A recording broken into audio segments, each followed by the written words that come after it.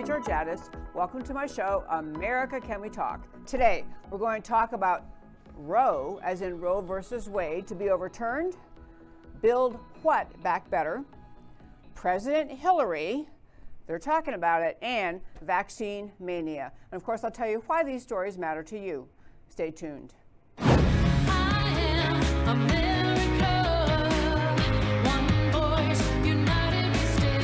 Debbie Georgatos, host of America Can We Talk, is an author, attorney, and political analyst whose mission is to inspire the American political conversation about preserving liberty in the best country on earth. America Can We Talk is sponsored by GC Works, a Dallas-based company performing advanced technology research in the oil and gas industry. And hello again, and welcome to America Can We Talk, and to today's First Five. I'm Debbie Georgatos. So I want to talk in this First Five about what's happening in Washington, D.C. today at the United States Supreme Court. There's a case being argued before the Supreme Court, and it has to do, many people are thinking this could either lead to the overturning of Roe versus Wade, or at least could lead to a changing of the standard, a chipping away at that decision. And I want to just say about this, I don't know how this is going to come out. Obviously, and the case involves a law that is, the case is called Dobbs, D-O-B-B-S. It involves a law that basically says you cannot have an abortion after 15 weeks, after more than 15 weeks along. And so it's not a state law that said, you know, outlaw abortion overall. It's saying 15 weeks, and that's the case in front of the Supreme Court.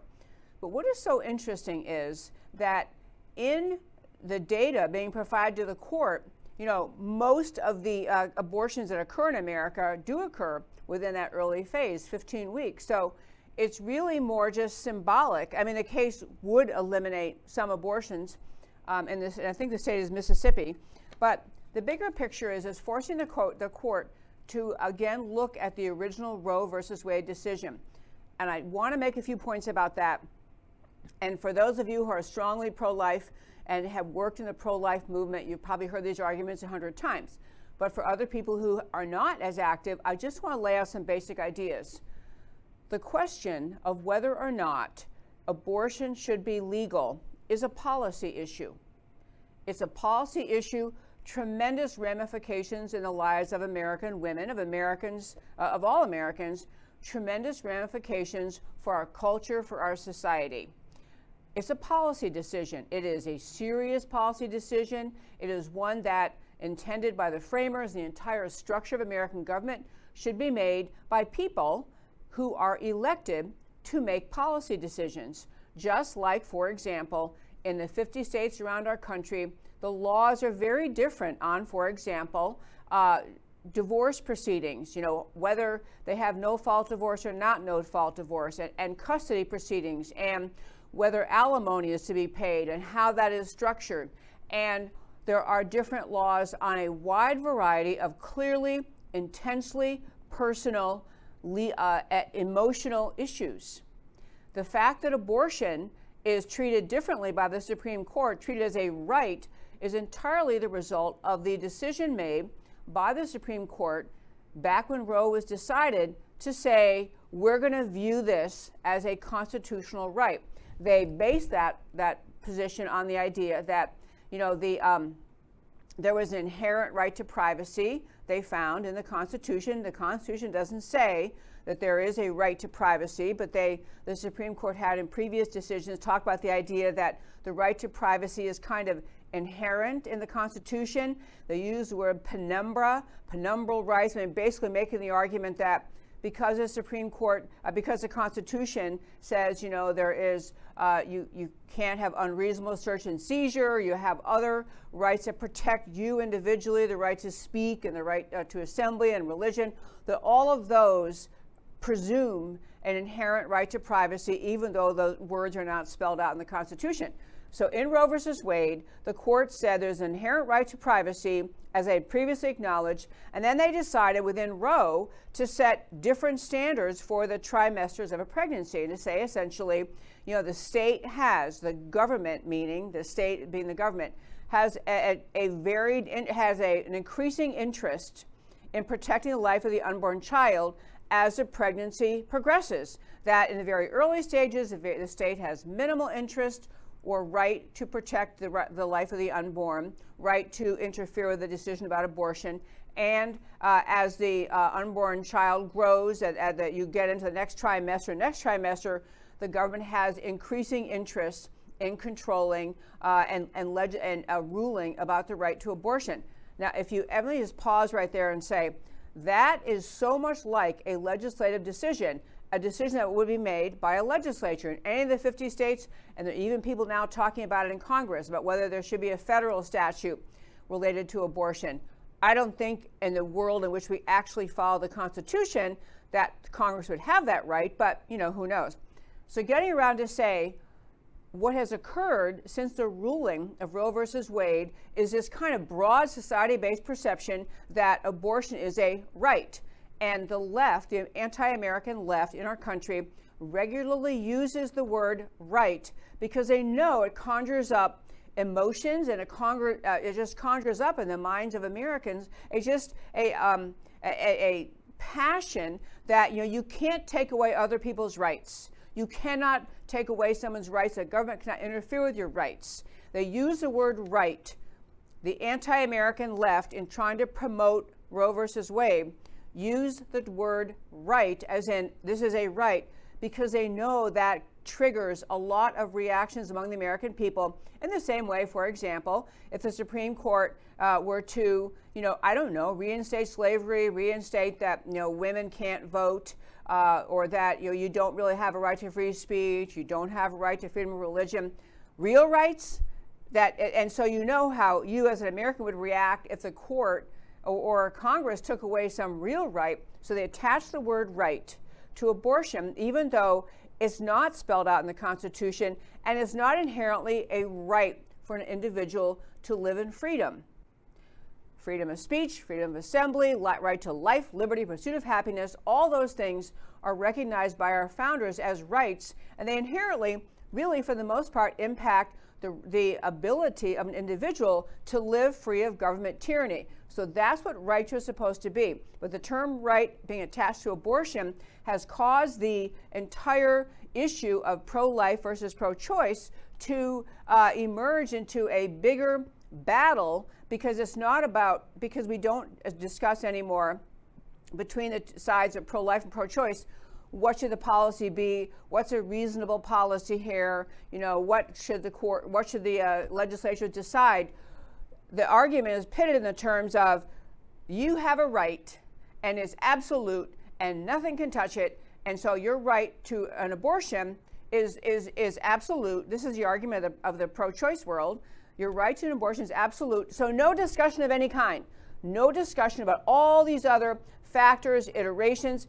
And so that's where we have been. Now, one thing that's changed since Roe versus Wade was decided was that the knowledge of medical science, recognizing how, as a fetus develops, a very, very, very, young fetus, just barely getting started in the mother's womb, how quickly they develop fingernails, how quickly they develop a heartbeat was another one, how quickly they develop a heartbeat, how quickly they develop signs that all of us recognize it's a living baby. It's not a cluster of cells, it's a baby. And so as medical science has improved and can prove that how quickly a fetus develops, and can also show via ultrasounds how babies in the womb will try to get away with it. When the abortion procedure is beginning, the baby will try to tuck away, move away, get away from whatever is protruding into their happy little womb. So there's more facts available to the court to decide on. I want to lay all that out. I don't know how the case is going to come out, but I wanted to say a couple things about what seems to be occurring. There are reports about what is happening in the arguments today and the statements being made. One was that Chief Justice John Roberts, the relentlessly unreliable, unpredictable Chief Justice Roberts, along with Samuel Alito, Justice Alito, a very reliable conservative, were questioning the viability line. And that's what the original Roe decision said as well, that, you know, we have more of an interest as the government in regulating abortion once the fetus reaches viability, meaning if it were to be born early, could it survive with appropriate medical care? So that they're questioning the viability line and saying that doesn't make any sense. Justice Kavanaugh had voiced the idea that the court should maybe leave the issue of abortion to Congress and the states and return to the position of neutrality. There was also very, very interesting language out of the liberal justices, Elena Kagan and Sonia Sotomayor and Stephen Breyer. Those three, the kind of liberal, locked-on liberal left of the court, have been talking about how it's really, really not a good thing for the court to overturn precedent. You know, stare decisis, a decision has been reached, and for stability in society, for orderly functioning in society, you can't have the Supreme Court reversing itself all day long, you know, on all sorts of issues. That if you don't have the ability in a society to trust that the Supreme Court has ruled, you know, X is the law. We all know X is the law. This is how we're going to follow that law. If you don't have that, you know, you throw things into chaos. But this is the most, I mean, almost entertaining comment made. But this is by Justice Sotomayor. She's talking about the danger she sees if the Supreme Court were to reverse Roe versus Wade. And she writes, will this institution survive the stench as in bad smell, stench, that this creates in the public perception that the Constitution and its reading are just political acts? If people actually believe that it's all political, how will we, the Supreme Court, survive? How will the court survive? Okay. She's talking about the decision of Roe versus Wade, which was 100% political. It was not a constitutional case. It was not a constitutional right. The depth of detail in the Roe versus Wade decision, breaking down trimesters and explaining based on trimesters how much power the government had, this is quintessential legislative thinking. So it's comical, actually. The Sotomayor is worried that the court might actually reverse a decision that was 100% political, and because the court steps away from, reverses a political decision and reaches a decision squarely based on the Constitution, that somehow that'll hurt the court. It is the left-wing advocacy by Sotomayor and other liberal justices on the Supreme Court that have led to all sorts of decisions that make it very clear to the American public that the court is used by leftists in this country to get to left-wing policies that the legislators and the people in the country who support these left-wing policies could not get passed by law in the legislatures. The court, the left is, you know, just that is how they function. They rely on the courts to get left-wing decisions, left-wing policies in place that they could not get passed through the legislatures. And the reason they couldn't get them passed through the legislatures is because the American people don't want them, as reflected by the votes the American people made for the people serving in those legislatures. It's a truly, I mean, of all the hypocritical and absurd and laughable arguments, I mean, Sotomayor may just say, look, you know what? We've had Roe versus Wade. We have decades of reliance on that. We have a decision. We shouldn't be changing it. There'll be too much tumult in the country. That would be an honest thing to say. You know, it wasn't really constitutional, but it's been, we're going to cause tumult, cause uproar, can't do that. And so, I mean, I just found it very comical. Obviously, we'll keep this Dobbs case being argued today. It'll be ruled on. The court will issue a ruling, you know, sometime in the spring. We'll all find what they're going to do. I don't think people who are counting on the Supreme Court overturning Roe versus Wade in its entirety are likely to be accurate, likely to be successful. I think that's maybe a bridge too far. But I actually do think for the court, looking at the data available from doctors and medical professionals pointing out what's really what we know now about unborn babies, and also the signal from Alito that they're going to, Chief Justice Roberts, that where is this viability line? What they're saying is, where does it say that in the Constitution? Doesn't say it anywhere. Okay, so that's Roe versus Wade. I'll wrap up the first five by saying these are momentous times. This has been an issue, a decision that in this country has been a cause for great divide, and I don't think any decision made by the Supreme Court is going to end the dispute, whatever way they come out on this law, this one law that says 15 weeks or whatever they say in Roe versus Wade. There'll be an ongoing discussion, as there is and forever will be, on countless other moral issues in our society. We have 50 states, you know, the 50 states are all kind of petri dish, that they end up trying different policies and getting people running for office, running on different policies. That's really where a policy decision about abortion should have been made. And the Supreme Court, I think, is really is more being forced to come to terms with the fact they ventured out in the policy-making world, and now they're faced with the fact that you have a lot of Americans don't like their decision. They can't really justify it based on the Constitution, and they're going to have to decide whether they're going to, take a big step and say, we didn't have the authority, this belongs to Congress, this belongs to legislatures, or they don't want to say that. They just want to, but we'll wait and see. Anyway, to wrap up the first 5, monumental, consequential times. This is with a fairly conservative Supreme Court, although we all know we have some completely, bizarrely unreliable justices, but who knows, maybe they'll come through on this issue. And that, my very fine friends, is today's first 5. Okay, I want to talk about this Build Back Better thing.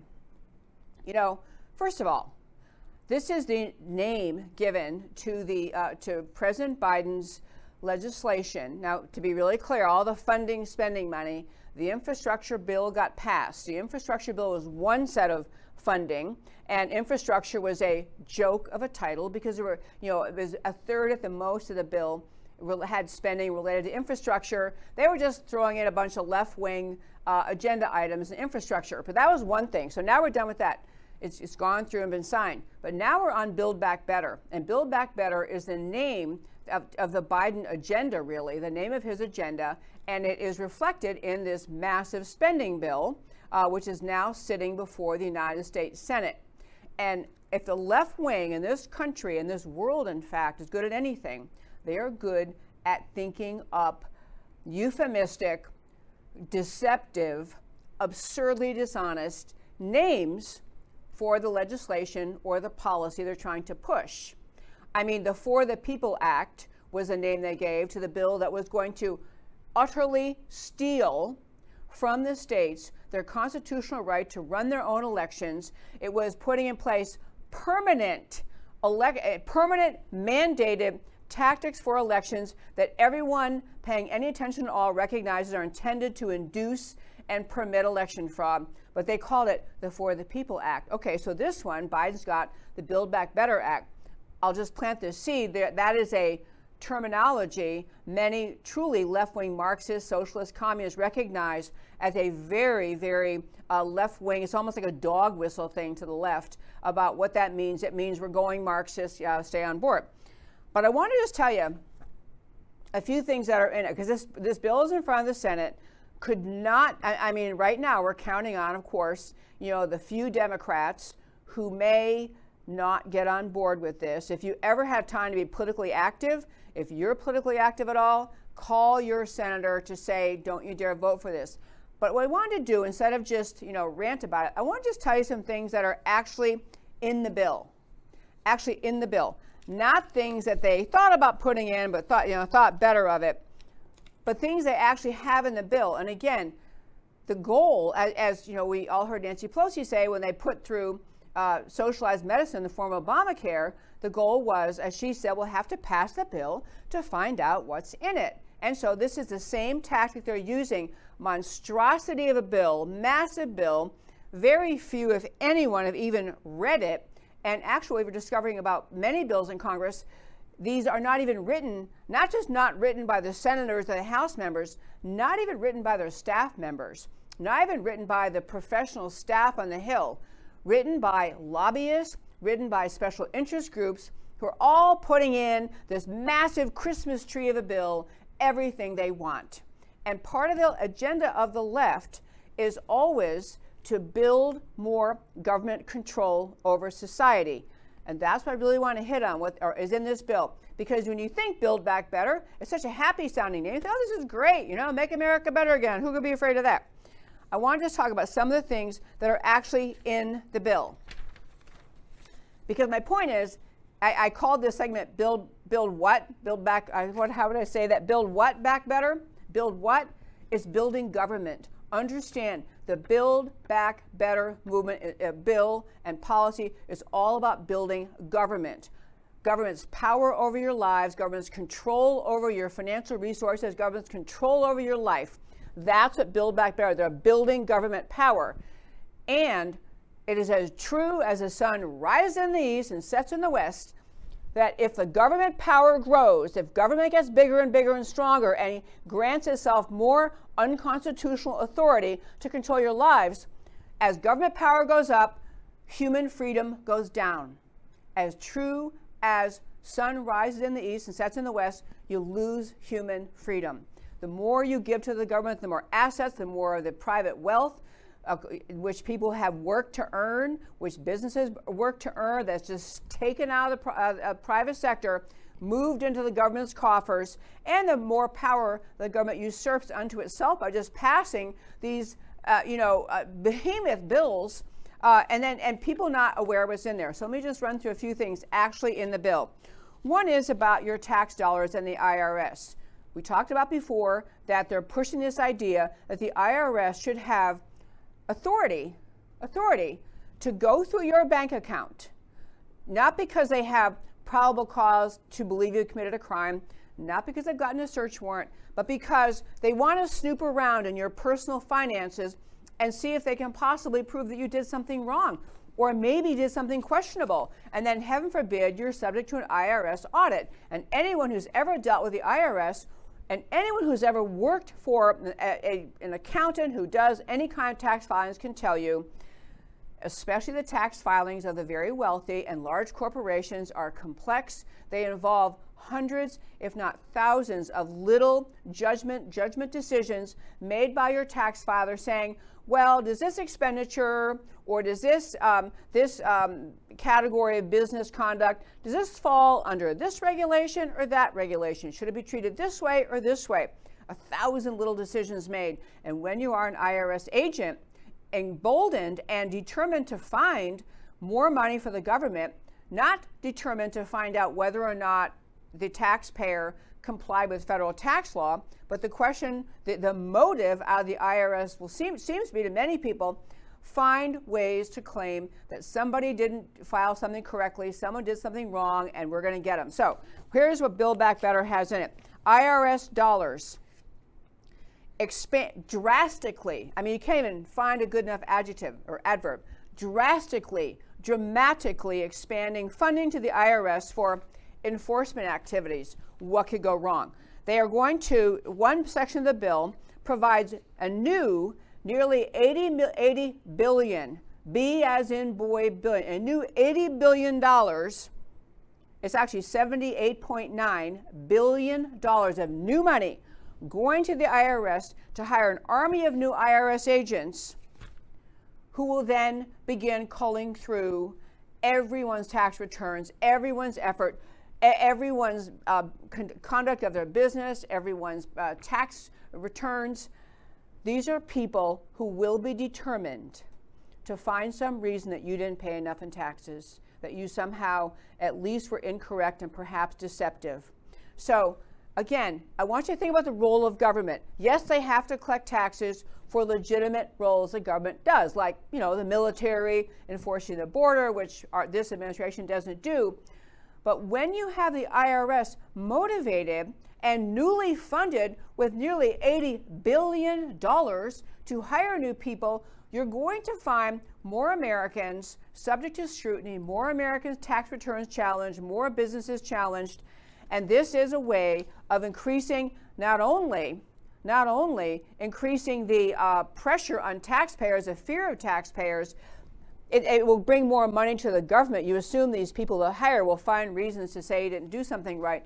But ultimately, it contributes to the sense of tyranny, the fear of the government, the recognition the government's out to get you. And when you look at the way the Biden administration is treating its political opponents right now, if you watch the show on Monday with Nick Searcy, who did the film Capital Punishment, you can see the federal government is going after people who did nothing in Washington on January 6th except show up. Some didn't even go in the Capitol and still had the FBI at their door weeks or months later, literally breaking their door down, storming in their house.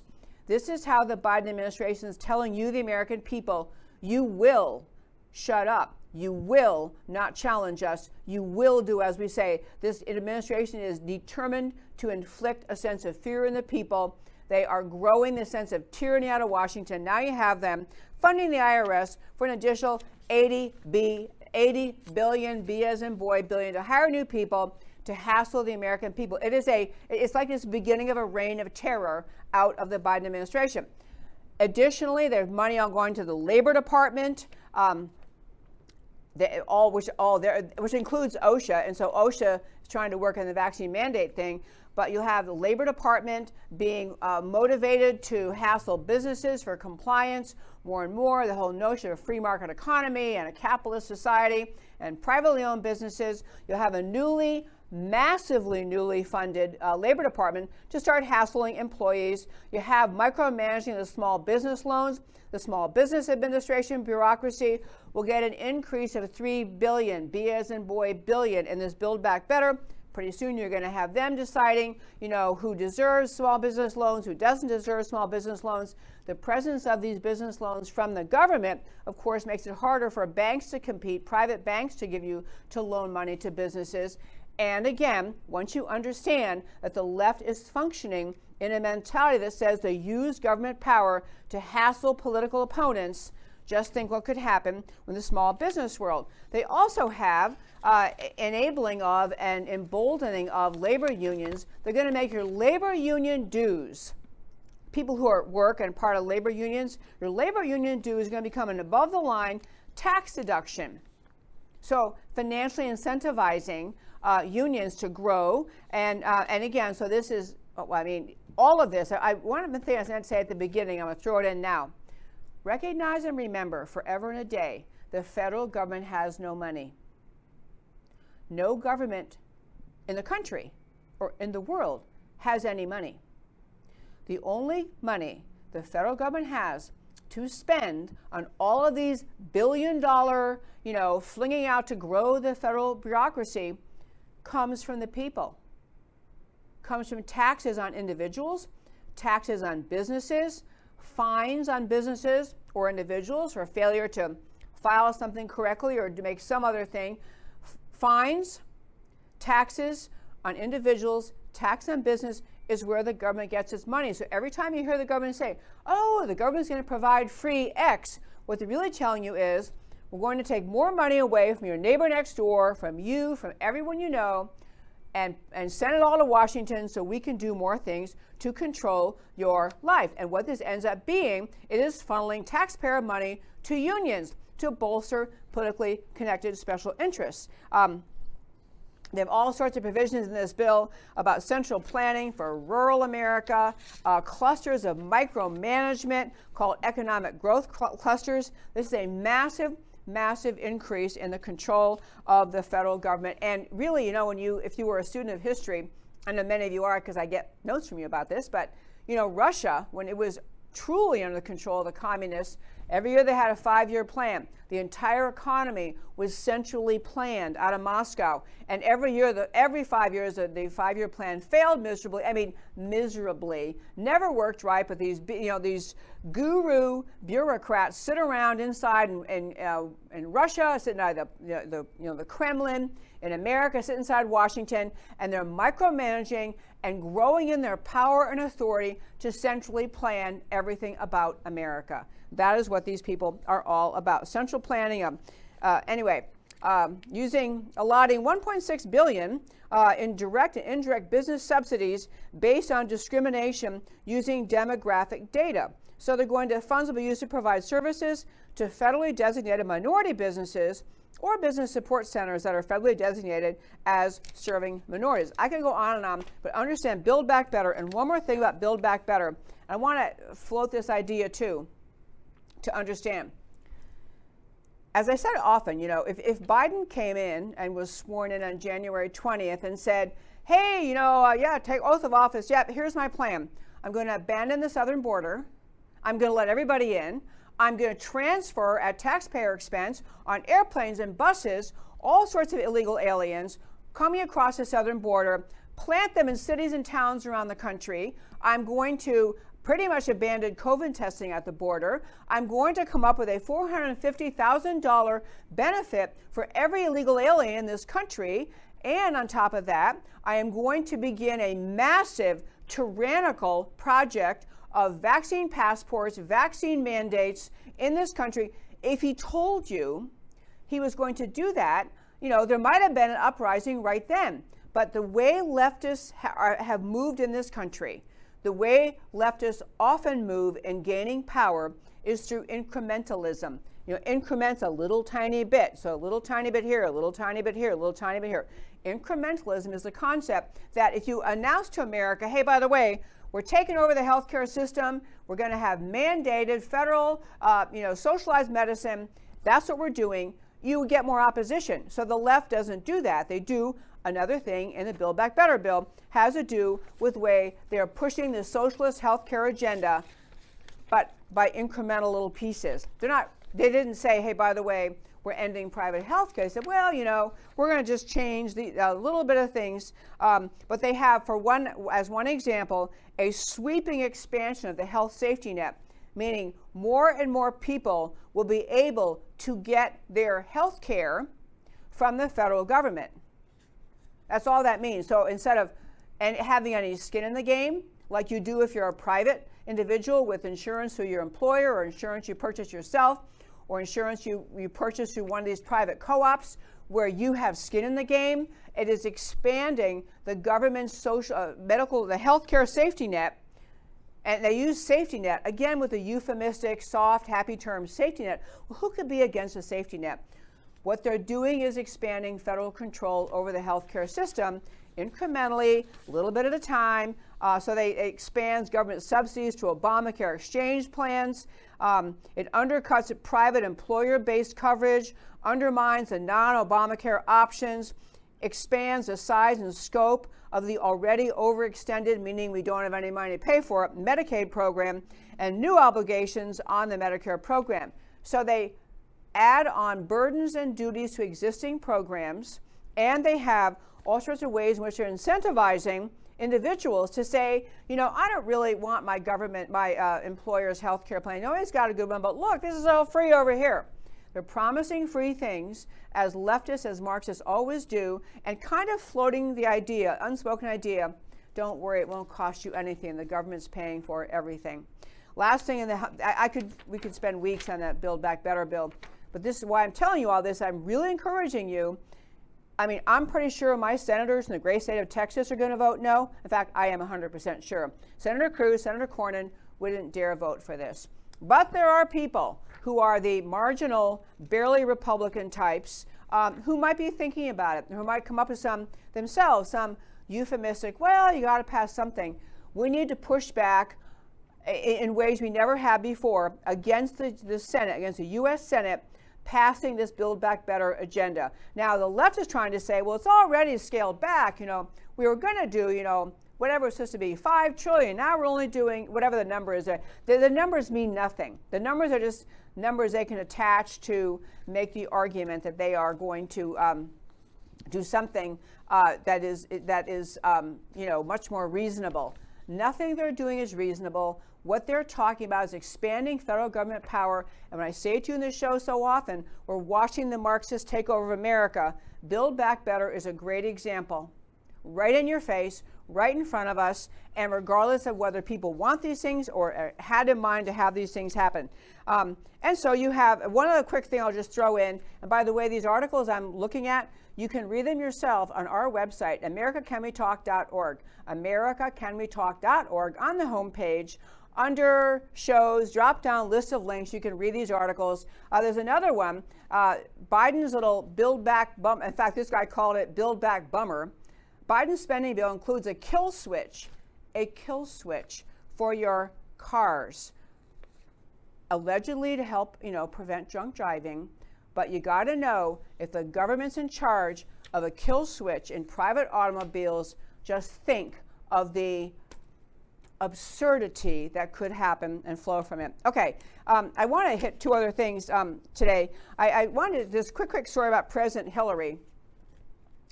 And we don't have President Hillary yet, but President Hillary, I just want to tell you this quick thing. So there's a guy named Wayne Allen Root, and everyone's heard of his name. He's a radio host, TV host.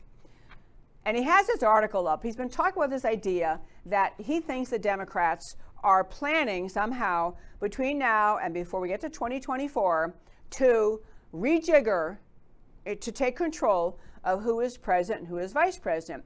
And his idea, and this is again on our website, you can go read his article, but he's basically saying, look, the American people look at the White House, everyone paying attention understands Biden is not sentient. He is not any longer on the top of his game. He is rapidly declining mental faculties. I mean, I could spend show after show just streaming things. I mean, things he says and does. The media tries to ignore him. His own staff turns up the background music while he's still talking because he's making no sense. But everyone paying attention understands Biden has greatly diminished mental capacity. And so they need to move him on somehow.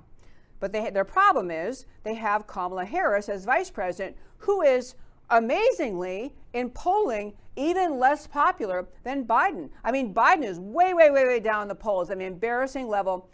And Kamala Harris is even worse. So the string pullers behind the scenes in the Democrat Party, the same ones really running the country, because it's not Biden and Harris. It's the Obama, Soros, left-wing cabal are looking at the situation saying they've got to get themselves out of it somehow, maybe even before 2022, but certainly before 2024.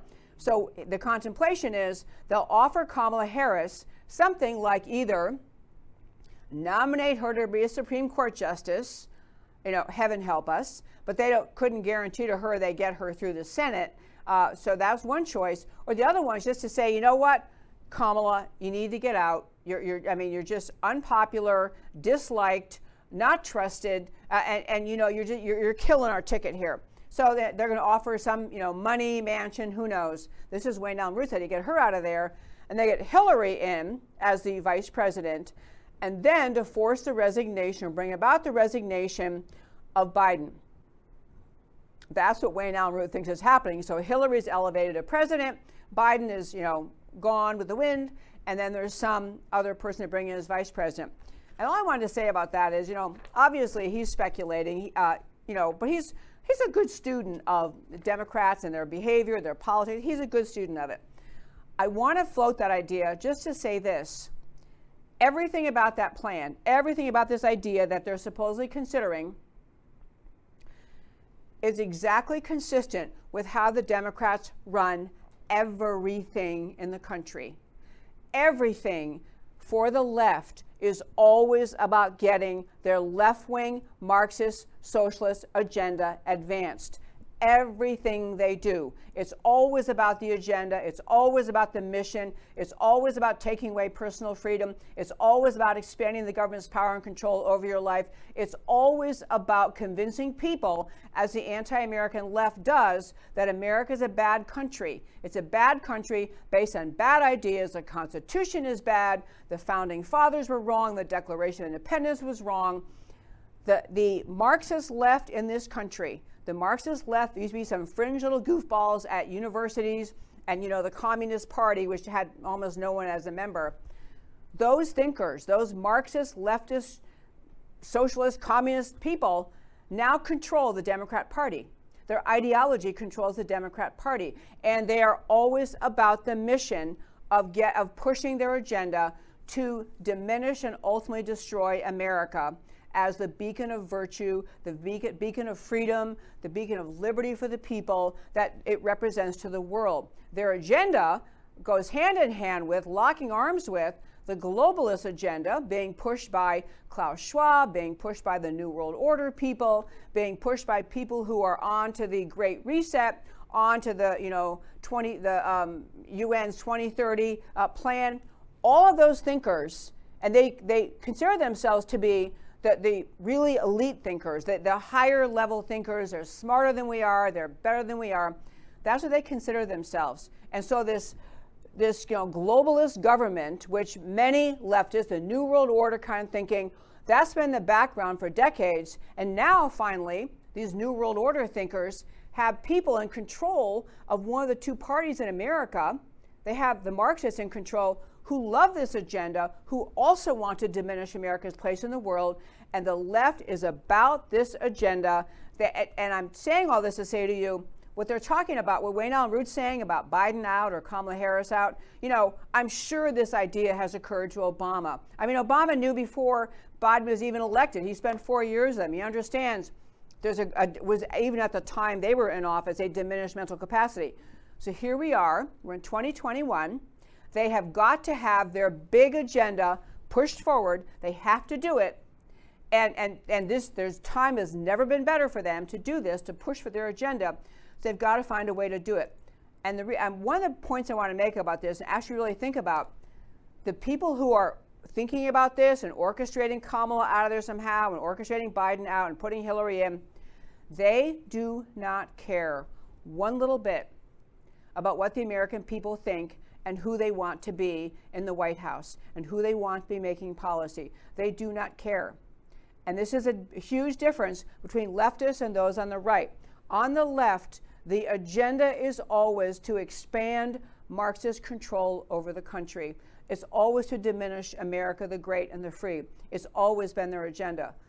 On the right, you have people who are still trying to stand for the ideas of America. And let me be very clear. There's a uniparty in Washington, a uniparty consisting of Democrats and Republicans who are on board with this Marxist, let's just take over everything. Let's stop, you know, let's stop humoring the idea of America the Great and unique. I mean, there's a uniparty backing that, but there's still a big core on the conservative right. I hate to even use party names. On the conservative right, the patriots who love America, they love the founding ideas of America, and they love the feeling of America as a place that's always going to be the one that stands up for freedom, stands up for the rights of the individual to live in freedom, stands up for life, liberty, and pursuit of happiness. I don't know what percentage of the elected people on the right in Washington are in that place, but I'm telling you, 80 million or more Americans are. The majority of Americans still want America the free, America the strong, America the great. So right now we have, in Washington, we have the left contemplating, they have to be thinking about what are they going to do. I mean, Biden can barely handle his job now. I mean, what are they going to do with Biden and Kamala Harris, who is so widely disliked? They're working through this agenda, but understand, their agenda, whatever they come up with, is not about what the American people want. It's not about letting the voters decide. It's not about seeing who the voters would prefer to have in those offices. It is about the idea that they want to be in control, and they're going to find a way to be in control. And so they're going to orchestrate what they want and somehow find a way to make it sound like this is what the American people really wanted, but they don't. Okay, that's all I want to say about this whole plan with Hillary. Last thing I want to talk about, but actually before I get to my last subject, I want to tell you two things. One is, I just want to do a quick plug for it. I've talked about my show a lot, but if you want to get great Christmas gifts or just forget about Christmas, Hanukkah gifts, birthday gifts, nice things for your home, go to mypillow.com. Mypillow.com. Look at that. I was online, what they have, all sorts of great products. They have, as we use in our home, we use their pillows, their towels, their bathrobes, their slippers. I'm telling you, we have great stuff from them. And on mypillow.com, you can go shopping on that website for any holiday or no holiday at all. Pick the items you want, and when you get to checkout, look at the bottom right of what's up on the screen. It says Debbie G, just like that, Debbie G. Put that in the promo code. It says use a promo code, put in Debbie G.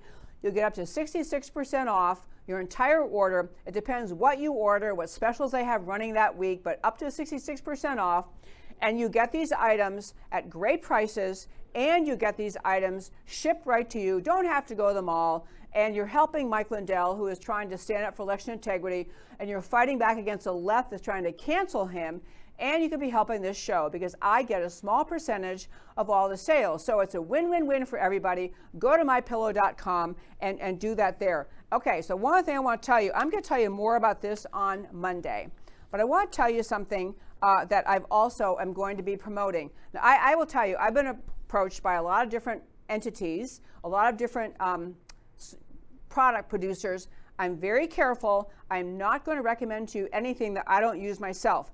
All I'm going to do today is show you this beverage. And if you can't see it very well, I'll just tell you what it says.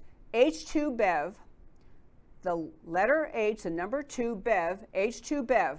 and it is a drink. It is an energy drink.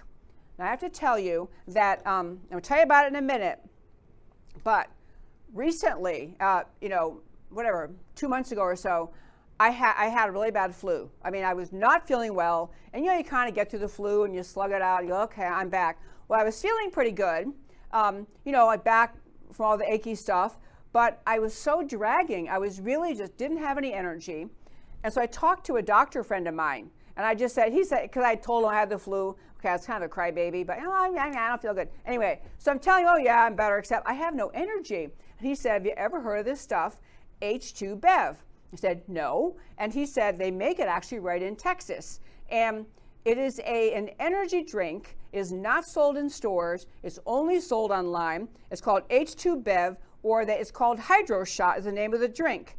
And at the time I bought some, it only had lemon lime as a flavor. I just saw online they have some other flavors now, but he said, I'm telling you, you'd be amazed at how it enhances your energy. And not just your energy, but brain functioning, focus, clarity. I mean, it's a great quality product. The unique thing about it is, I'm only going to say this much about it. I'll be ready to tell you more on Monday about why it's so unique. But the thing about it is it's a molecular hydrogen enriched water. They have a unique process, nobody else does it, that they are able to enrich the water with hydrogen, which normally dissipates too quickly.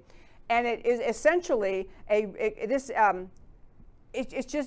honestly, it doesn't have caffeine in it. And I started drinking 1 or 2 a day. And honestly, this doctor friend of mine was right. I mean, you actually notice how much better you feel.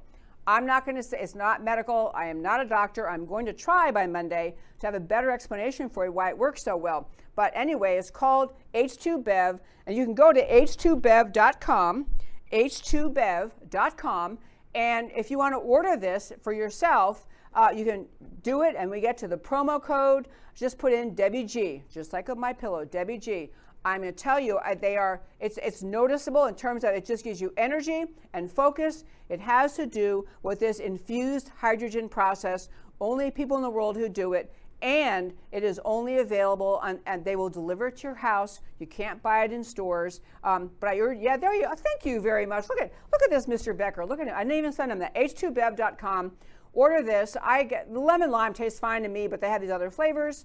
It's kind of an amazing thing. I'll tell you more about it on Monday. If you do go and order yourself some, put in Debbie G. You get a little bit of a discount, and I get a little bit of a percentage too. So that's it on that. Okay, last topic of the day, now that I'm almost out of time, but I do want to hit actually a very, very important topic, my last one for today, and this is I called it Vaccine Mania.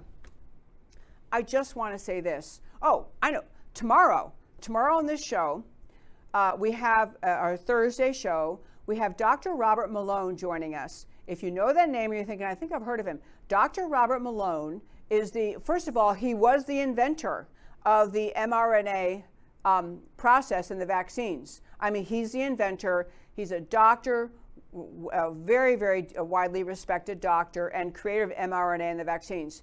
He's also the leader of a movement in California called the Unity Project. Unity, and it's all about the idea that they want to have, I'm trying to find his thing, anyway, they are pushing the idea that COVID vaccines, there must be no mandates for COVID vaccines for children. That was a lengthy conference call with him and some other people, running through the idea that Americans need to stand up and speak up and reject the idea that COVID vaccine mandates for children are in place anywhere in the country. And this is the guy, as I say, who invented the mRNA thing.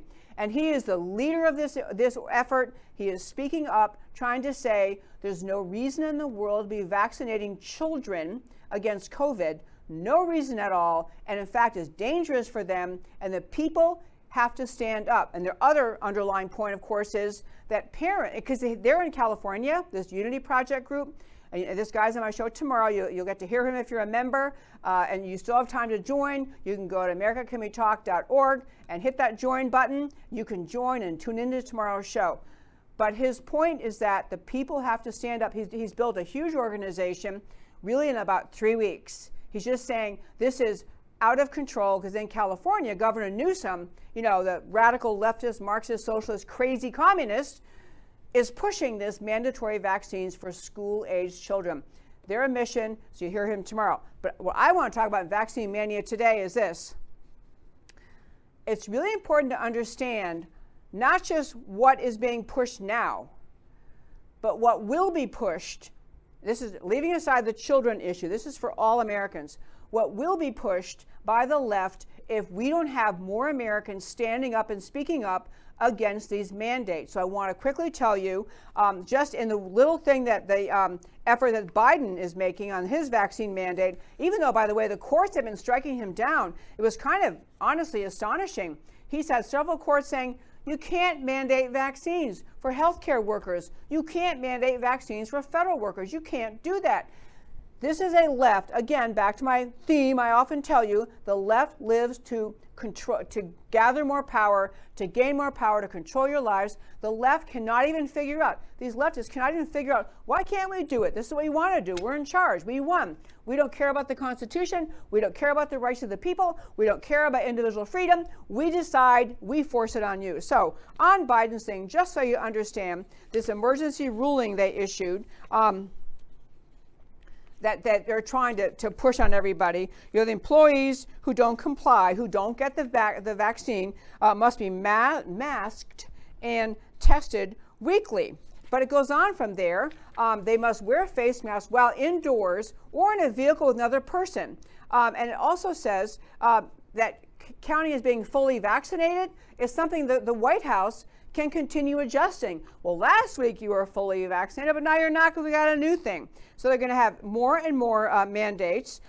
You can't get the test by your doctor, your healthcare provider. They tell you what doctor or healthcare provider can tell you, can determine that you've gotten a test and you tested negative for COVID and that you can go to work. You have unvaccinated minors subject to the same requirements. You have employers. Your employer must, not may, must track the employee's vaccine status and enforce compliance. So the employer must track you based on your compliance.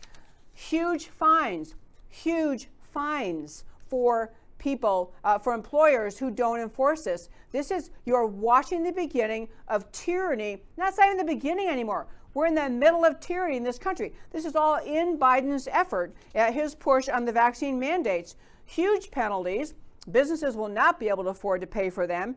And there's a fine. There is an actual crime if you lie to your employer. If you just say, you know, oh yeah, I'm vaccinated, and you know, go to work, and then you're not vaccinated, actual jail time.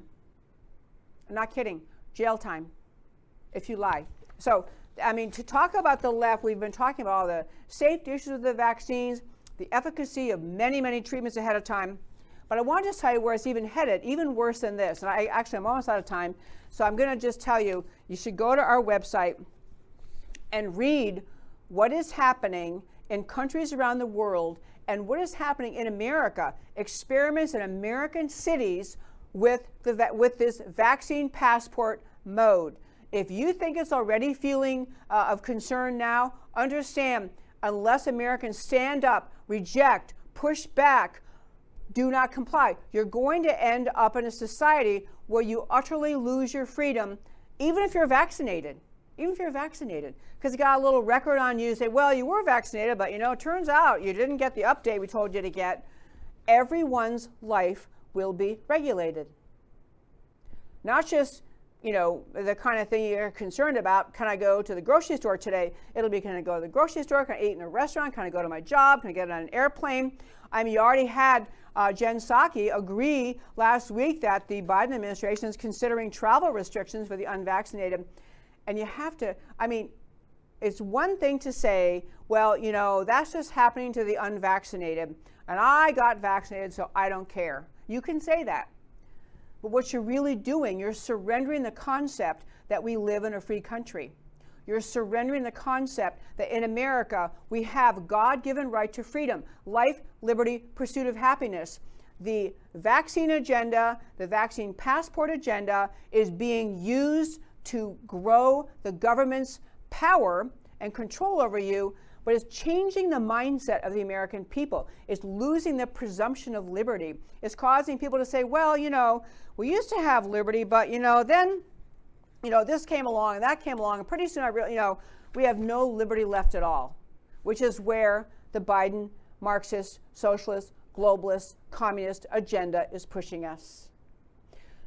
Whether you are vaccinated and you think it's the greatest thing on earth, or you're vaccinated and you wish you weren't, or you're unvaccinated, everybody who loves freedom needs to understand the vaccine policy, the vaccine mandates, the vaccine passports.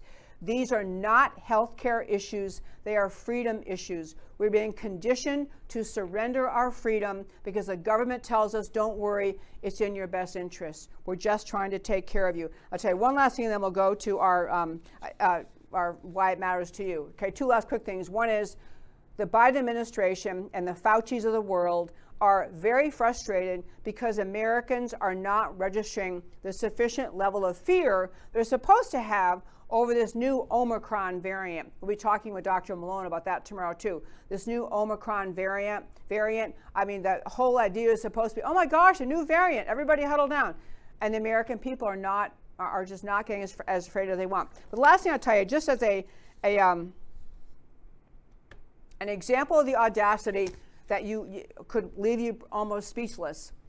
Did you realize that yesterday, or in the last couple of days, Dr. Fauci and former President Obama actually made a surprise, I'm sure it wasn't a surprise, visit to a public elementary school in the Washington, D.C. area to talk to the kids directly about the idea that you need to get vaccinated. Everyone in your house should be vaccinated. You know, Obama is doing his whole folksy thing. Hey, you know, I know no one likes shots. I don't like shots, but hey, you know, it's for the good. These people, Fauci and Obama, when you have doctors around the country saying there's no reason children should be vaccinated at all for COVID because they don't get it, they don't die when they do get it, they don't transmit it, and it's dangerous for them. It's a dangerous thing to their system. And you have Obama, who isn't president so far as I recall, but, you know, Biden can't speak. Obama and Fauci showing up together in tandem to do a happy little, you know, photo shoot opportunity and talk to public elementary school kids telling them that they have to get the vaccine. Imagine the mom and dad in that school who've been, you know, don't want the vaccine, who actually read and learn about the dangers of the vaccine and don't want it. And you have little Tommy coming home from school, oh, but President Obama came and he said, I mean, seriously, people, the level of sinister, unconscionable determination to push vaccines unnecessarily on kids ought to be, if nothing else is for you, ought to be an eye-opener that what we're watching is not a medical, healthcare, let's help the people be safe policy and mission. It is a mission to force vaccines on everyone for reasons we'll perhaps get into tomorrow with Dr. Malone, to push the vaccine unnecessary to kids, that push them on it anyway. And again, I'll say, it is to condition us to start to think we don't really have the freedom we thought we did. We thought we had freedom, we don't have it anymore because the government says we can't have that freedom anymore. And unfortunately for those kids, they're hearing the former president, the oh great Obama came and talked to us. And you have that influence. And for what reason? Ask for what reason. They read, Obama knows, Fauci knows that these vaccines they're dangerous to kids and they're unnecessary. But they're whole hog, full force, steam engine down the tracks, over the cliff, forcing that, changing the public dialogue, showing up at a public elementary school to tell kids they better get the vaccine. You better worry about it, folks. You better worry about what the real agenda is. Okay, out of time, so I'll tell you why the stories we talked about today matter to you. Is Roe to be overturned? It's the Dobbs case at the Supreme Court. Questions from the justices signal potential for overturning Roe versus Wade. Conservative justices lean to moving the issue back to the states. That'd be good. Liberal justices worried about not honoring precedent, which happens all the time. I mean, sometimes you change precedent because it was wrong. Abortion and the trimester approach of Roe versus Wade is entirely a work of judicial activism. Supreme Court taking over the role of policymaking legislature entirely made up as a matter of constitutional law. Abortion is a moral issue, just as capital punishment, divorce, child custody, many other issues that are resolved in the state level. It is not a right. Overturning Roe versus Wade would not prohibit abortion. It would place the issue where it belongs for resolution under the Constitution at the state legislative level. And on Build What Back Better, Biden legislative monstrosity builds government bigger, broader, more intrusive, and invasive in every aspect of life. More IRS agents, bigger Labor Department, OSHA, central planning for rural America, socialist health care subsidies, auto kill switch, an enormous potential for abuse. No Republicans even consider a vote for this mess. Biden's new low approval should tell them where the American people stand and keep up pressure on Senators Sinema and Manchin, the Democrats who sometimes are the saviors of our republic at this point in the Senate.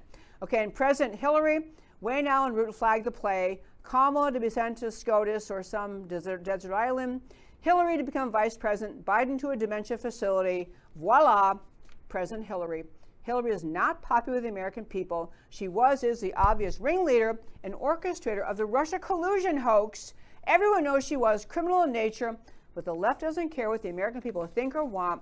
Root's play is very plausible. And vaccine mania, Omicron is not scaring the American people the way Biden expected. Fauci and Obama visited a D.C. public school to encourage vaccination like it's their job. Courts are turning against vaccine mandates. Great decisions out of courts. And by the way, the courts are not saying the vaccines sound dangerous and that's why we're ruling against them. They're saying, Biden and federal government, you have no right to do this. Americans clearly are turning against the Biden regime and the leftist agenda, but the left doesn't care. Psaki says banning unvaccinated from domestic air travel is not off the table. The people running the Biden White House appear to want to provoke a confrontation. Dangerous, dangerous times for all Americans. And that, my very fine friends, is America Can We Talk for today. Thank you so very much for tuning in to America Can We Talk every Monday through Thursday at 3 p.m. Central Time. I do this show to defend this extraordinary, precious, unique gift to humanity, which is the idea of America, the country that is the leader in the world, teaching the world you can let people live in freedom, you can have structure and order under a constitution and still honor individual freedom. America America matters. It's the most important experiment in human liberty ever to bless this earth. So I'm Debbie Georgiadis. This is America Can We Talk, where I always talk truth about America because America matters. I'll talk to you next time. Can you hear us now? America Can We Talk? Truth about America.